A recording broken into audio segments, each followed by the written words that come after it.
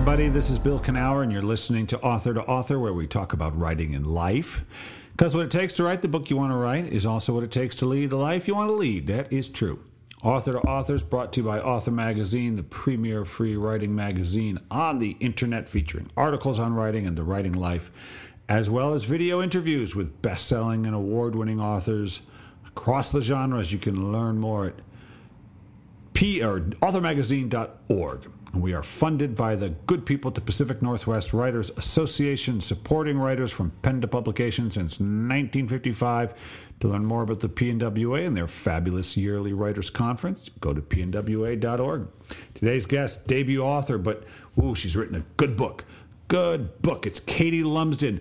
And, she read Jane Eyre at the age of 13 and never looked back. She spent her teenage years devouring 19th century literature, reading every Dickens, Bronte, Gaskell, Austen, and Hardy novel she could find. She has a degree in English literature and history from Durham University and an MA in creative writing from Bath Spa University. Her short stories have been shortlisted for the London Short Story Prize and the Bridport Prize, and have been published in various literary magazines. Katie's YouTube channel, Books and Things, has more than 25,000 subscribers. She lives in London and works as an editor, and her debut novel is The Secrets of Hartwood Hall. A lot of fun. Really enjoyed it.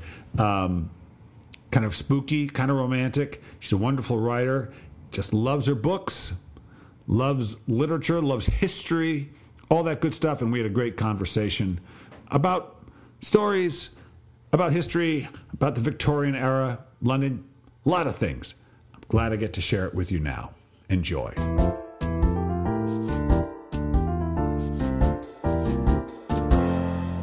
All right, we've got ourselves debut novelist Katie Lumsden. Katie, how are you feeling? Book is out there circulating. You're doing all right? Yeah, it's a bit strange that the book is now published, I suppose, but it's quite exciting too. Yeah, well, this book is, if I understand, it's kind of, I would say it's the culmination, but it's the latest manifestation of a kind of a lifelong obsession you've had, not just with books, but with a particular era. Is that fair?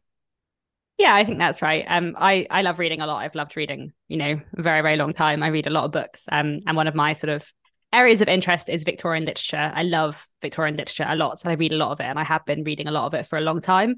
And my novel, The Secrets of Hartwood Hall, is sort of inspired by a lot of the Victorian novels that I love, and sort of, a life filled with reading lots of Victorian literature and kind of learning about the Victorian period and Victorian history, I suppose. All right. So help me out. Why? How old were you when you thought the Victorian era was cool and worthy of your continued and enduring attention? So when I was 13 years old, there was a TV miniseries of Jane Eyre. And I watched the first episode with my parents because my parents were watching it. And I thought it was really, really interesting and exciting. And I wanted to know what happened next. So my mum gave me a copy of Jane Eyre, which she had because she likes Victorian literature. And so I read Jane Eyre and I just loved it. And I had always liked reading, but until I read Jane Eyre, I skim read everything. I skipped for the exciting points. Yeah. As a child, I skim read all the time. I just read for the exciting bits. I just read the dialogue and like if something exciting was happening. And Jane Eyre was the first time I read a book and I paid attention to everything because I suddenly really wanted to, because it wasn't just the dialogue and the interesting bit. It was just everything was exciting to me. And so Jane Eyre kind of started me on classics and on 19th century British literature, and I just started reading a lot. So I got really into Dickens as a teenager. I read all of Dickens' novels by the time I was 18. I read tons of Hardy, Gaskell, Anthony Trollope, the Bronte sisters, and I just really loved their books. And I find the time period, the sort of Victorian era, just really, really historically interesting.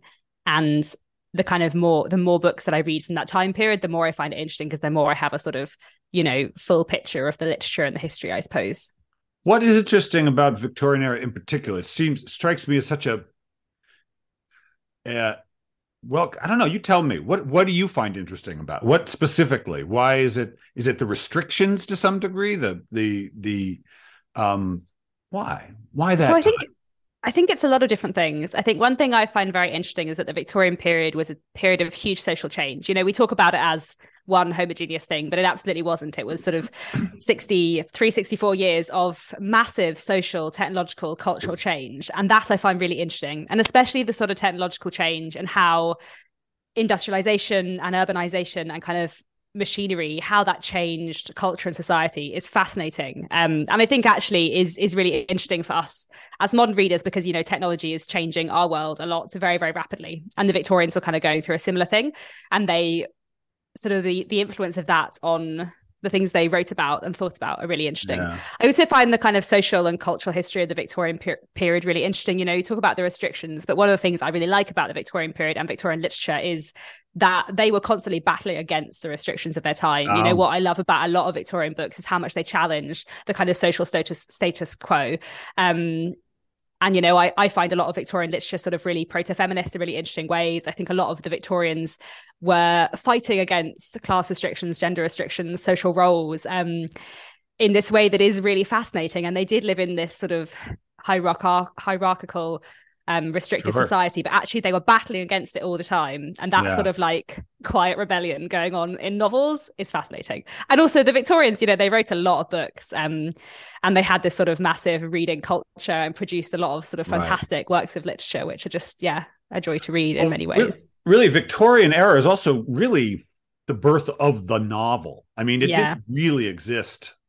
In the US, of course, it's Moby Dick and Scarlet Letter and these kinds of books. But that was really when that art form was invented, essentially. I mean, I know that Cervantes predates that some, but that's kind of when it happened, wasn't it? Or, I mean, where it really exploded as a means of communication beyond the play and the poem. And I think as well, the novel as we recognize it today comes from the Victorian period. When I read, because I do read 18th century novels sometimes, and sometimes they're really enjoyable, but a lot of the time they don't feel quite as much like a novel. The character arcs and the kind of character development isn't quite there. And I don't think it's just the Victorians. I think it starts before the Victorians. Jane Austen is sort of pre-Victorian, and I think she is sort of starts a turning point in terms of like characterization and stuff. But the Victorian period, I think, was when things really exploded. Definitely, at least in Britain, sort of the novel just became what everyone was reading, and kind of improvements in the printing press meant more books were produced, and the sort of way books were serialized in journals, people just read a lot of novels, and people were really hungry for novels, and this created this mass explosion in novels, which is just kind of fascinating and means that there are, so many books to read from the Victorian period, and so many authors were so prolific. One of my favorite authors, Anthony Trollope, he wrote 47 novels. I'm about halfway through his work. I've read 28 books by him. I've still got like another 20 whatever to go. That's kind of great, Can you imagine writing 47 novels without That's a lot. A computer, without anything to read, all by hand? I mean, I guess he might have been typing. Was that an option? No, not Anthony Trollope. By later on in the period, by the sort of 70s, 1880s. But I don't think Anthony Trollope would have been typing. I think maybe the typewriter was around by the end of his life, but that would have been quite late on. So I don't think he'd have been typing. But it's really interesting when you can see the sort of manuscripts, the original handwritten manuscripts that Dickens wrote with his own edits kind of just scrawled in between. And the sort of typesetter had to read that and put it into print. Must have been so hard. Yeah, I can't imagine that. This question is a little more academic than I usually like to ask, but you've got my mind thinking, which is that in America, when they think of the women's movement, the feminist movement, I mean, there's a lot of origins, but it's often traced to the Second World War, when women were asked to work in factories and suddenly do all these jobs they simply had to do, and they weren't quite willing to go back to their lives that predated it. So it sort of began there and then exploded. But you were talking about sort of proto-feminism in the why do you think is there any kind of sense of what sparked and gave people the idea that this was they could push back, and that where do you think that started based on all your reading of it? So I think it depends. I mean, I think, throughout history, people who are in sort of oppressed positions have always been unhappy with it and have always tried to find ways out of it. Sometimes they're not able and sometimes they are able. And I think the Victorian period, sort of technological and social change, when other things in society are changing, it is easier for social structures to be challenged, I suppose. And you do see a lot of sort of very early proto-feminism in the early Victorian period. I think the Brontes, the way they write about the position of women and marriage, especially in a book like The Tenant of Waltham Hall, which really looks at sort of the limitations a woman can have within marriage in the Victorian period. Right. Those books are really interesting. And then kind of later on in the Victorian period, you get books which are much more like actively proto-feminist. So actually, we were just talking about the typewriter, and the typewriter actually made a massive difference in terms of women's position in the Victorian period, because it was seen to be acceptable that a woman could use a typewriter. So that meant that office jobs were open to women in a way that they just hadn't been before. There's this wonderful Victorian novel called The Odd Women by George Gissing, which is all about the sort of women's emancipation movement in the 1870s, 1880s. And it's about this group of women who want more from their lives and don't just want to get married and produce children, which is what they have been told is what they ought to do. Right. And two of the women run a typewriting school because they're trying to get women into office jobs. And so the typewriter actually is something that pushes change for women, which is fascinating. That's awesome. All right. So you read, you love it. You just can't get enough. You found your home, your intellectual home, but reading is one thing, writing is another. How soon did you say, I want to take a crack at this on my own, this storytelling thing? I mean, I've been writing for a very long time. I've probably been writing since on and off, since before I discovered Victorian literature. So I used to write stories as a child and as a teenager. And then when I was like 14, I decided I was going to be a writer. So I started getting up early before school to write in the morning before school. Wow. And I've just sort of done that ever since. So all the way through school, through university, through, my working life, I've got up earlier than I need to in the morning to write before everything else I have to do.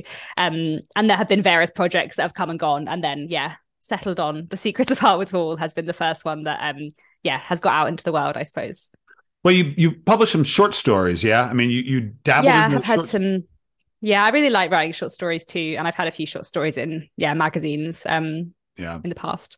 Were they set? I mean, the short story tends to be modern, like that just seems to be where it takes place. But did you allow yourself to explore your time frame in the short story, or did you make them modern?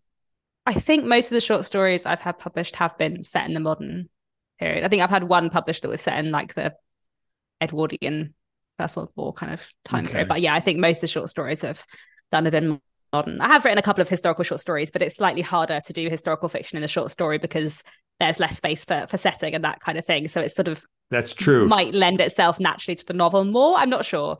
That's but true. You gotta, because if you set it in 1870s London, you've got to fill the audience in on so much. Yeah. And and you don't have the time. Okay, so listen. Secrets of Heartwood Hall, for our viewers. Oh, I love this book. It was really a page turner for me. Beautifully written, romantic, a little creepy. You put a lot in there. There's a lot of stuff that you bring into there. So talk to me about, had you started other novels? You must have started some novels. Yeah. I have many novels on my computer that will never be seen. I counted. I think The Secrets of Author2Author is the 13th novel I've finished. But the other 12, some of them are dire, terrible things that I wrote as a teenager that will never see the light of day, and some of them I will return to. But yes, I started and finished lots of other novels before The Secrets of Author2Author, some of which were historical, some of which were not historical. But yes, it takes a lot of time to get published. So there we go. It can. And so, what do you think was different about this book?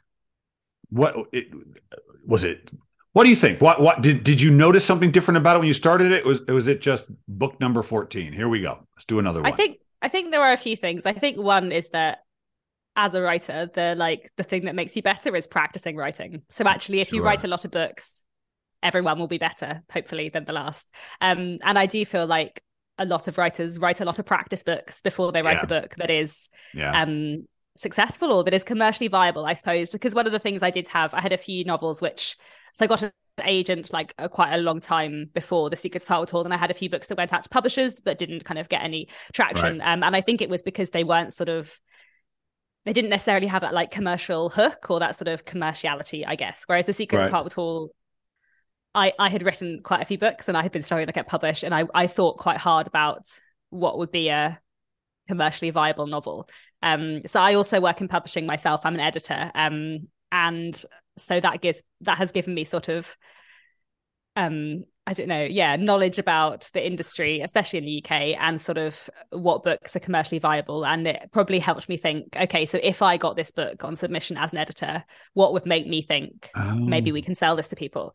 So there's half of me where I sort of feel very artistic, and I, had a whale of a time writing it, and it's a complete love letter to Victorian literature. And then there's another part of me that did manage to put my business brain on and think, well, what is a story that I think people will be interested in? What is a story that I think people will want to buy and want to read? And I had so much fun with the kind of Gothic stuff in The Secret of Fountain Hall, but also I think the Gothic is something that really appeals to people. And that was kind of what initially led me to sort of try Gothic, I suppose, because the stuff I'd written before hadn't really been Gothic. But I had a lot of fun with that. How long have you been an editor? So I've worked as an editor for probably about 7.5 years, but for the first 2 years I worked in non-fiction, then I worked in fiction. I worked for a few different publishers, and now I'm a freelance editor and copy editor and proofreader. So a lot of what I do now is copy editing and proofreading. I've sort of worked in the industry. You did do some acquisition type stuff where people would send, or were you just were you reading? What were you doing?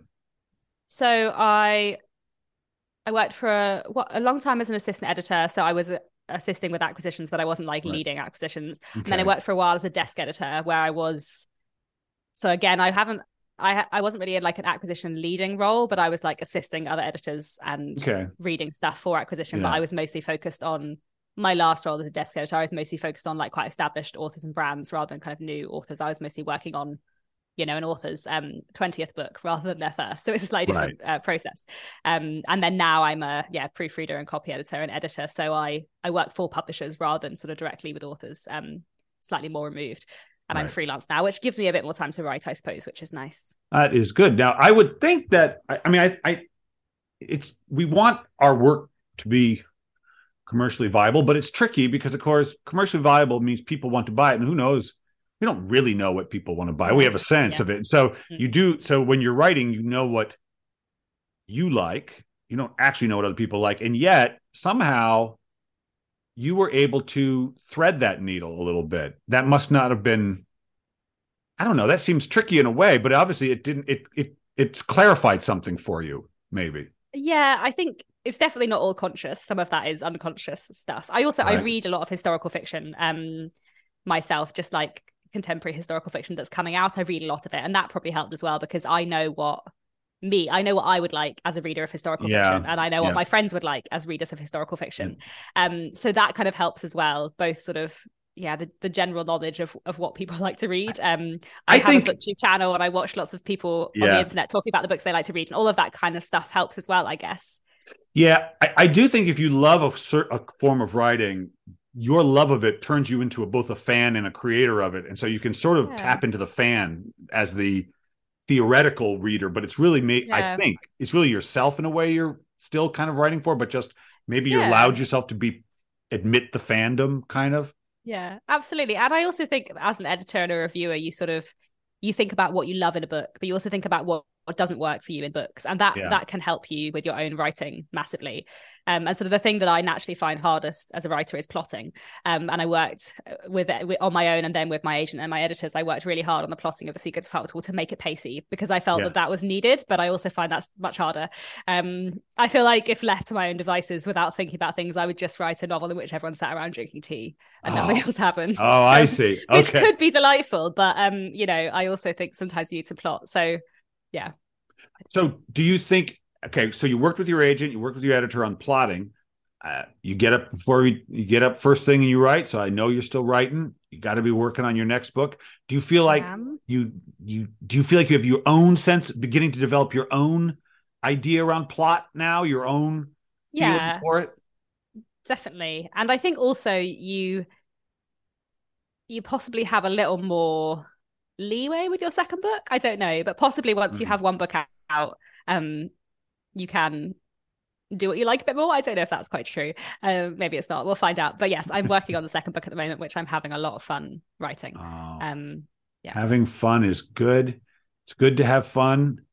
It keeps you interested. But I'm going to actually back up a little bit. So those 13 books, this is the first one that you found a publisher for. How did you deal with the not publishing? How was that for you? How did you navigate that emotionally for yourself? How'd you keep your spirits up, Katie?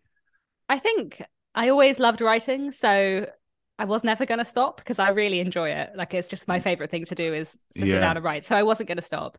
But yes, it can be a bit disheartening. I think especially some of my time working as an editor, it was quite strange where I was working on acquisitions with other editors taking on debut novelists. Like it's a bit weird when you're like the behind the scenes person helping other people achieve your life dream. But also it was so much fun and they were amazing books. And I've worked on Right. some fantastic novels in my time. But that was probably an emotionally strange thing, to be working in, to have my day job so close to something I was also aspiring to do, I suppose, on the other side.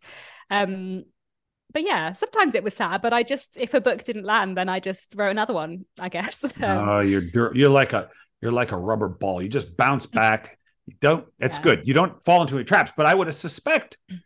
I mean, we can do anything with it, but I would think that being around the business and seeing debut novels get published, maybe it helped you a little bit in terms of you seeing the reality of it. Like it's not some pie Yeah. in the sky. It's like it's a thing that happens and it happens frequently. And maybe it demystified it a little bit for you. Yeah, I think that probably helped. And it meant I kind of knew what the process was. And also that I knew probably more than you might otherwise, that when books don't get published, it's not because they're bad.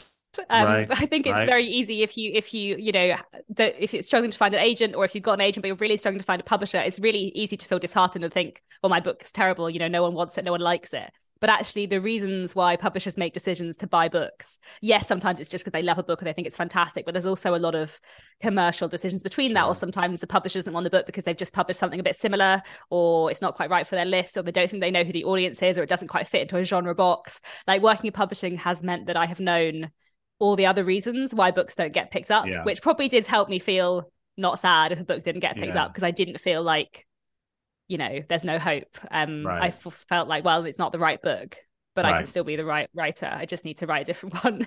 Oh, it's so Yeah. healthy. What a great point of view. So you love to write. It's fun. It's your favorite thing to do. How would you explain to somebody who doesn't love to write why you love to write? How would you help them understand what that's like? If you were describing a character in a book who loved to write, like, how would you help us understand what that means? I think it's like any hobby, I guess. I don't understand people who love to go running, for example, or I don't understand people, I don't understand painting. People love to paint. That's not something I would feel drawn to. But people have different hobbies and they love them. And actually, writing is a creative hobby like lots of others. It's a hobby like lots of others. And in the same way that people just enjoy spending time doing things, I Yeah. enjoy spending time writing. And I think also people who read a lot of books, even if they don't write themselves or don't feel any draw to write, I think they probably do understand why you would like writing. Because I basically like writing for all the same reasons I like reading. That stories and books are great. Yeah. And I love to read them, but it's also really fun to create them and see if you can do what your favorite books do. Yeah. Create that feeling in people that your favorite books give to you. So I suppose I feel like I could explain why I love writing to anyone who loves reading, but maybe people who don't love reading, It'd be it's quite a hard. different thing. So I would have to explain it. Yeah, I'd have to think about what their favorite hobbies were and why they loved them, I suppose. Do you have the experience when you're writing where you sort of lose track of time? Where you get so sort of into the story where you kind of lose track of, you kind of go Yeah, down into the sometimes. sometimes. Yeah, not too often. I think because, well, for a lot of my life, my writing has been very much like I have 1 hour in the morning to write, Ah, and now I have to go to work.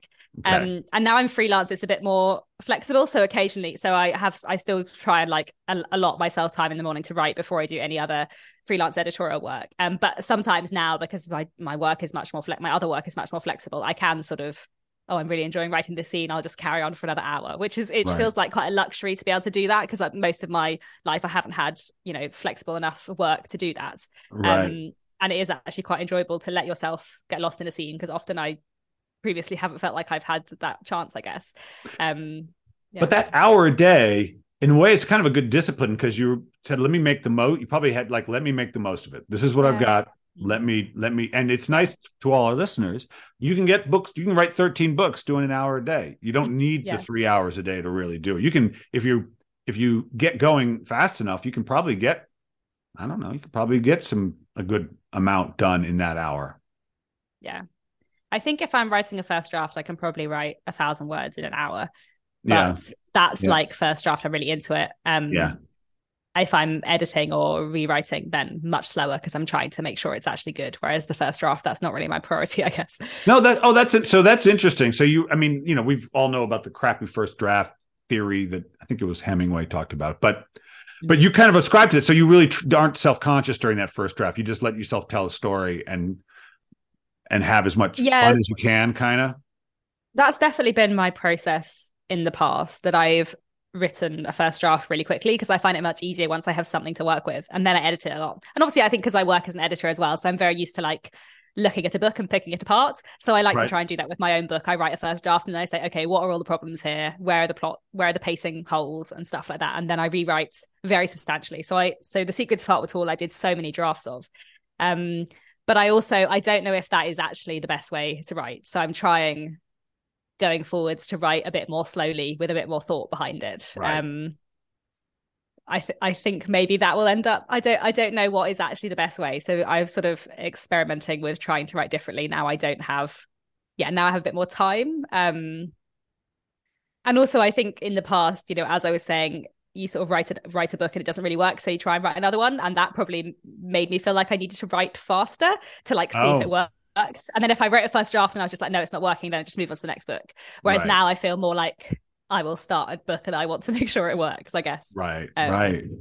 Well, your process continues to evolve, right? As you become, and there may come a day where this is all you do. The editing may go away. It may just be full-time, right? Have you gotten to go out and talk to your fellow lovers of historical fiction? Have you got to, now, since the book has been published for a couple months now, how have you gotten to chat with anybody besides me? I've done a couple of podcasts, which has been really fun. And I did a literary festival a couple of months ago in the UK, the UK Ghost Story Festival, which was quite fun. Nice. So nice. I was on a panel about Gothic historical fiction, which was really, really fun. And that was really great to kind of talk to other authors and get questions to people and just kind of discuss, the use of the Gothic in historical fiction. I really enjoyed that. Yeah. Yeah, I remember I was surprised to learn that like so many of the classic horror tropes and villains came out of this short Victorian era. I mean, Frankenstein and vampire. I mean, they started with vampires, but so many of the stories were told in that period. There must have been something psychically happening that we were scared of. It must have been technology. It must have been. Even before ChatGPT, we were scared of technology. Yeah, I think people have been scared of science and technology because it changes things quickly, and that's unprecedented. But I also think because the 19th century was kind of when the novel came into its own, I think that's one of the reasons why a lot of things from the 19th century have kind of become tropes, because that was when the novel was kind of beginning. Right. So genre as we know it, I think a lot of it came from the 19th century, like horror, science fiction. Yeah. These things come from the 19th century. And I love Victorian sensation fiction, and they really are the precursors to thrillers, which, we read tons of now, like domestic thrillers. That is what sensation fiction is in the Victorian period. So a lot of the kind of genres that we read today, I think, sort of have their roots in the Victorian period, which is why we sort of, a lot of the grounding tropes kind of come from them, I suppose. Good point. All right. Again, book, it's a good one. This reads so beautifully. Good work. You should be, I know it's third, but you should be proud of it. I hope you're proud. You should be. I am. Yeah. The Secrets of Heartwood Hall. A lot of fun. Anyway, very good, but I'm not quite done with you, Katie. I want you to finish the following sentence for me. I want you to put your thinking cap on. Think of all the books, all the writing you've done in your life, all going back to when you were just a little girl. And if all this writing has taught you anything, it's taught you what? About writing or about life? I mean, just taught you something. One thing that I really love about writing and writing every morning is that it is really, really nice to begin your day doing something that you really like. And I feel like whether you write or not, or whether you have other hobbies, actually getting up in the morning and before you have anything else to do, spending time on a hobby is really, really like rewarding. I feel like it's good for you mentally. So there we go. That's what I've learned from writing, I guess. I agree. I start my day writing too, have for 30 years, and it is the best. sets your course correctly, I think. Katie, thank you so much. This has been a lot of fun. Thank you. It's been great.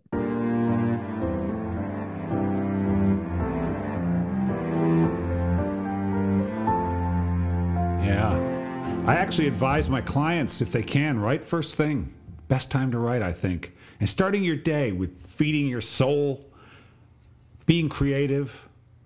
That's how I've been doing it since I was 25, every morning, pretty much. It's how I start my day, and it works for me. Listen, I want to thank my producer, RJ Jeffries. Thank you, my friend. I want to thank all of you for tuning in. Thank Katie for fabulous conversation. And to all of you, listen, start your day off right. You love to write? Do you love to write? Sure you do. So start your day that way. If you can't write, go find something you love to do that you can do. Go find that thing and do it.